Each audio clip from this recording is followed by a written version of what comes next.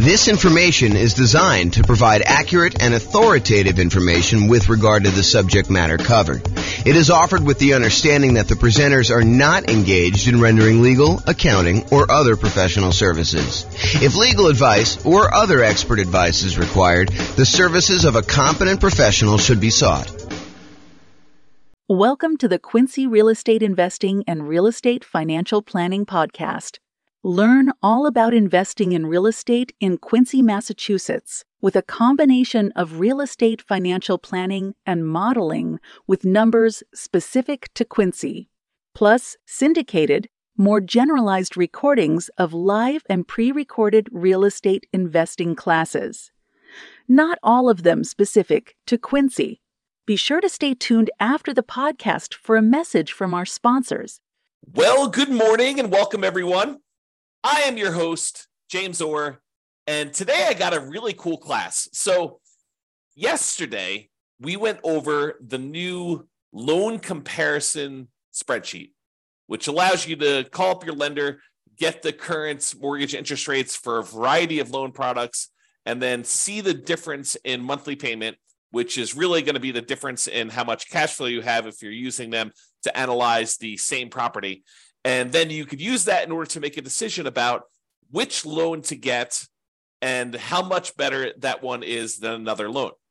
And so the next thing that occurs to a lot of folks is, well, how do you actually compare and see what the difference is between one loan product and another loan product? And the most common version of that question that I personally get is, should I put 15% down or should I put 20% down when buying a rental property? And the reason I think this one comes up the most is a lot of folks believe that minimizing the amount of money you have investing in the deal is the optimal strategy, that is going to be the best way for you to approach investing in real estate, and that you should minimize how much you have in a deal every single time you buy a deal.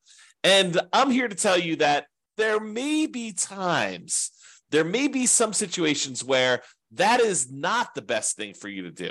And I hope to explain that to you here today in this particular class. This class is going to be a really short class about the question, should I put 15% down or should I put 20% down when buying a rental property? And I will also warn you that you cannot just use my numbers. You need to call up your lender and get the exact mortgage interest rates for these different loan programs so that you can compare them side by side yourself with the actual numbers for that day, because they're going to vary. And sometimes it may not be this extreme. Sometimes it may be much more extreme than what I'm about to show you, but let's get started and look at this. So first thing is, call your lender, get the rates, fill in this form. It's a visual on the screen here of the form that I went over in detail yesterday. So go ahead and call your lender in order to get those. As I mentioned, your numbers will undoubtedly be different than what I'm showing you. You cannot just assume that, oh, James did the math for me once, therefore that is the math all the time. You need to do your math. This number does change over time. So really what we're doing is, you remember this shows you all the different government loan programs, the conventional owner-occupant loan programs. These are primarily for people doing like house hacking or nomad strategy where you're moving into the property. And then this kind of like greener section here is all the conventional investment property loans. And we've got 15% down with PMI, and then 20%, 25%, 30%, and 40% to show you. Today, I'm going to be focused in on this 15% to 20% kind of section. So this shows you the kind of like difference in monthly payments for the various loan programs for the investor loans only. And so you can see that the investor loan where you put only 15% down is significantly higher than the next loan program, which is the 20% down. In fact, if you just look at the difference in size of the drop here, you can see that the difference in size of the drop between going from 15% to 25% is way larger than the drop from 20% to 25%. And you might be thinking to yourself, wow, that's a really significant difference between going from 15 to 20 and 20 to 25. And yes, that is pretty common, because part of the problem is that when you get a 15% down loan, you also have private mortgage insurance. Not only does the interest rate change, not only are you borrowing less, you're going from borrowing 85% to borrowing only 80%, but in addition to that, you have private mortgage insurance, which is insurance that you pay to the lender to protect them in case you default. The lender's basically saying this, look, I would really prefer if you put 20% down if you got a loan. And you're like, but I don't want to put 20% down. They're like, okay, I'll tell you what. I'm willing to work with you on this. However, my concern is if for some reason something happens to you or something happens to the property and you stop paying on this mortgage, I might actually lose money or not be able to get all of my money back if I have to wait a few months for you to determine that you're not paying, then start foreclosure proceedings, hire an attorney, and maybe your tenant's not taking care of the property, and maybe I need to do a little bit of work on the property once I get it back, and then I need to go sell the property, and I need to pay a real estate agent, 4, 5, 6, 7, 8% in order to have them market the property and get the thing sold. And I have some holding costs while I'm waiting to do the foreclosure, and then also to foreclose on the property and get the property back, and then do the fix up I need to do in order to get the property ready to sell. And then the time period when I'm got the property marketed and the time it takes the property to sell. So I've got a lot of time and money and effort kind of tied up into this deal. And I want to make sure that I will get all of my money back in case you default and you stop paying on your mortgage and I need to foreclose. So I'll tell you what I'm willing to do. If you were to put 20% down, I feel as though that's a big enough cushion where I'm very likely, if all this stuff goes to poop and I need to foreclose with you, that I will get my money back.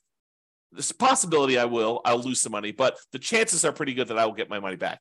However, if you want to only put 15% down, this is what we'll do. If you go pay this third-party insurance company that will insure me in case you default, and they will make up the difference, they'll make me whole for that amount that I'm short, then I will actually make you the loan with you putting 15% down. And so they say, you pay this third-party insurance company, you're paying them, you're going to pay them a fee to protect me. And that's what PMI is. If you put 20% down, you don't have private mortgage insurance, PMI. If you put less than 20% down, the lender's like, hey, look, I'm willing to make you this higher risk loan, but I want you to protect me in the process, okay? And so that's one of the things that's going on here. Let's look at the payment difference. I've just zoomed in on that loan comparison spreadsheet, and I'm just looking at the 15% down and the 20% column. It tells you the amount you put down, the amount of the loan that you're getting, the difference between those two. There's also a note in here about how many points there were. When I called up, there were actually points to get these rates.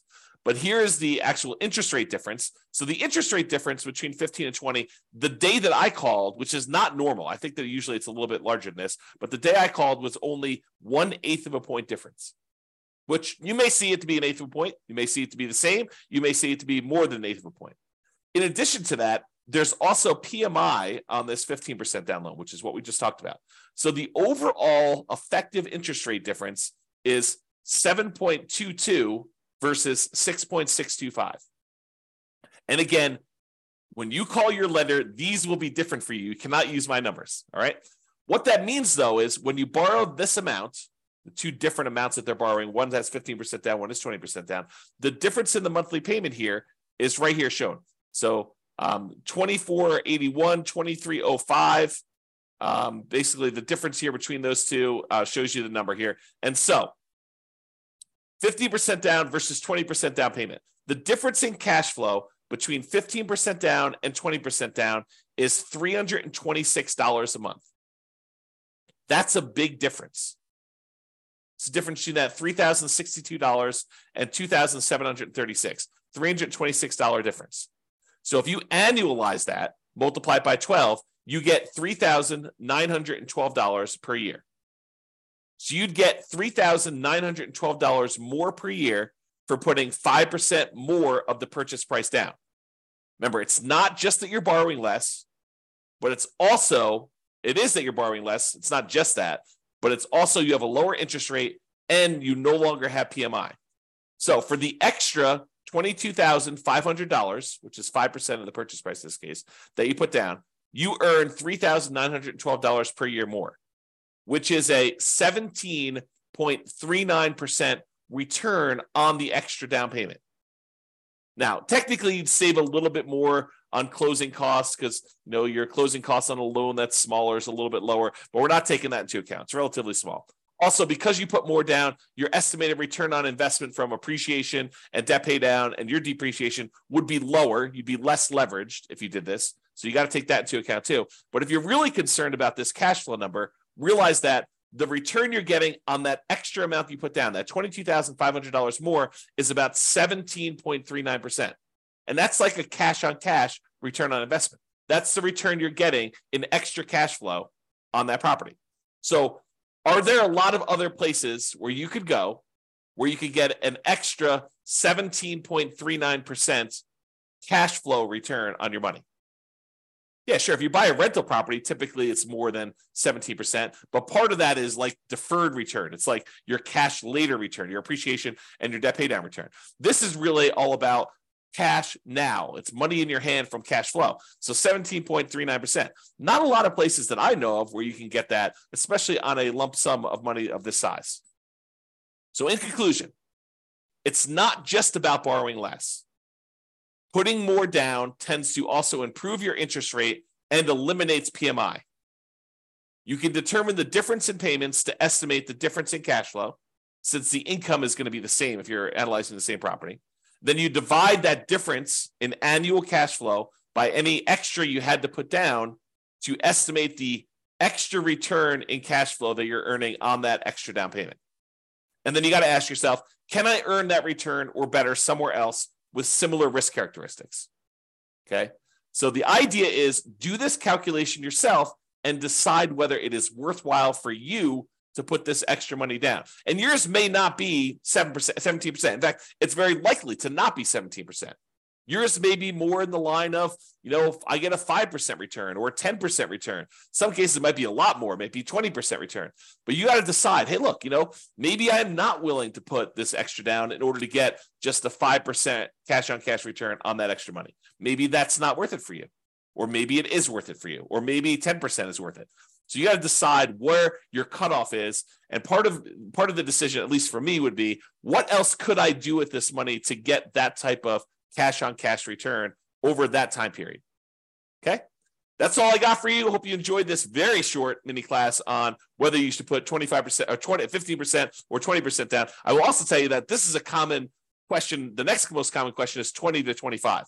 And I think most people don't even ask me about that one. I have to show them why it's advantageous for them to sometimes go from 20 to 25 because the interest rate bump between those two is usually pretty significant. So same thing applies, though, if you're thinking about 20 or 25%, is you run the math and say, this is what my payment is at 20, this is what it is at 25%, this is how much extra I had to put down, and figure out what the difference is, figure out what the return is on that extra 5% down to see if it's worthwhile for you. That's all I got for you. This has been James Orr. Have a great day. Bye-bye, everybody. With home prices up, mortgage interest rates up, and rents up, but not quite enough to counteract the higher prices and interest rates, cash flow on rental properties in Quincy is harder than ever. Book a call with the Real Estate Financial Planner to apply our proprietary 88 strategies to improve cash flow on your rentals. See the show notes for a link to schedule your call and improve your cash flow today. If you're a real estate agent, lender, or professional in Quincy that wants to help our real estate investor listeners, consider reaching out to learn about collaboration opportunities with this podcast. We'd love to add more value to our listeners by having you assist our investors buy, sell, and finance their real estate investments. See the show notes to schedule a call to discuss collaboration opportunities.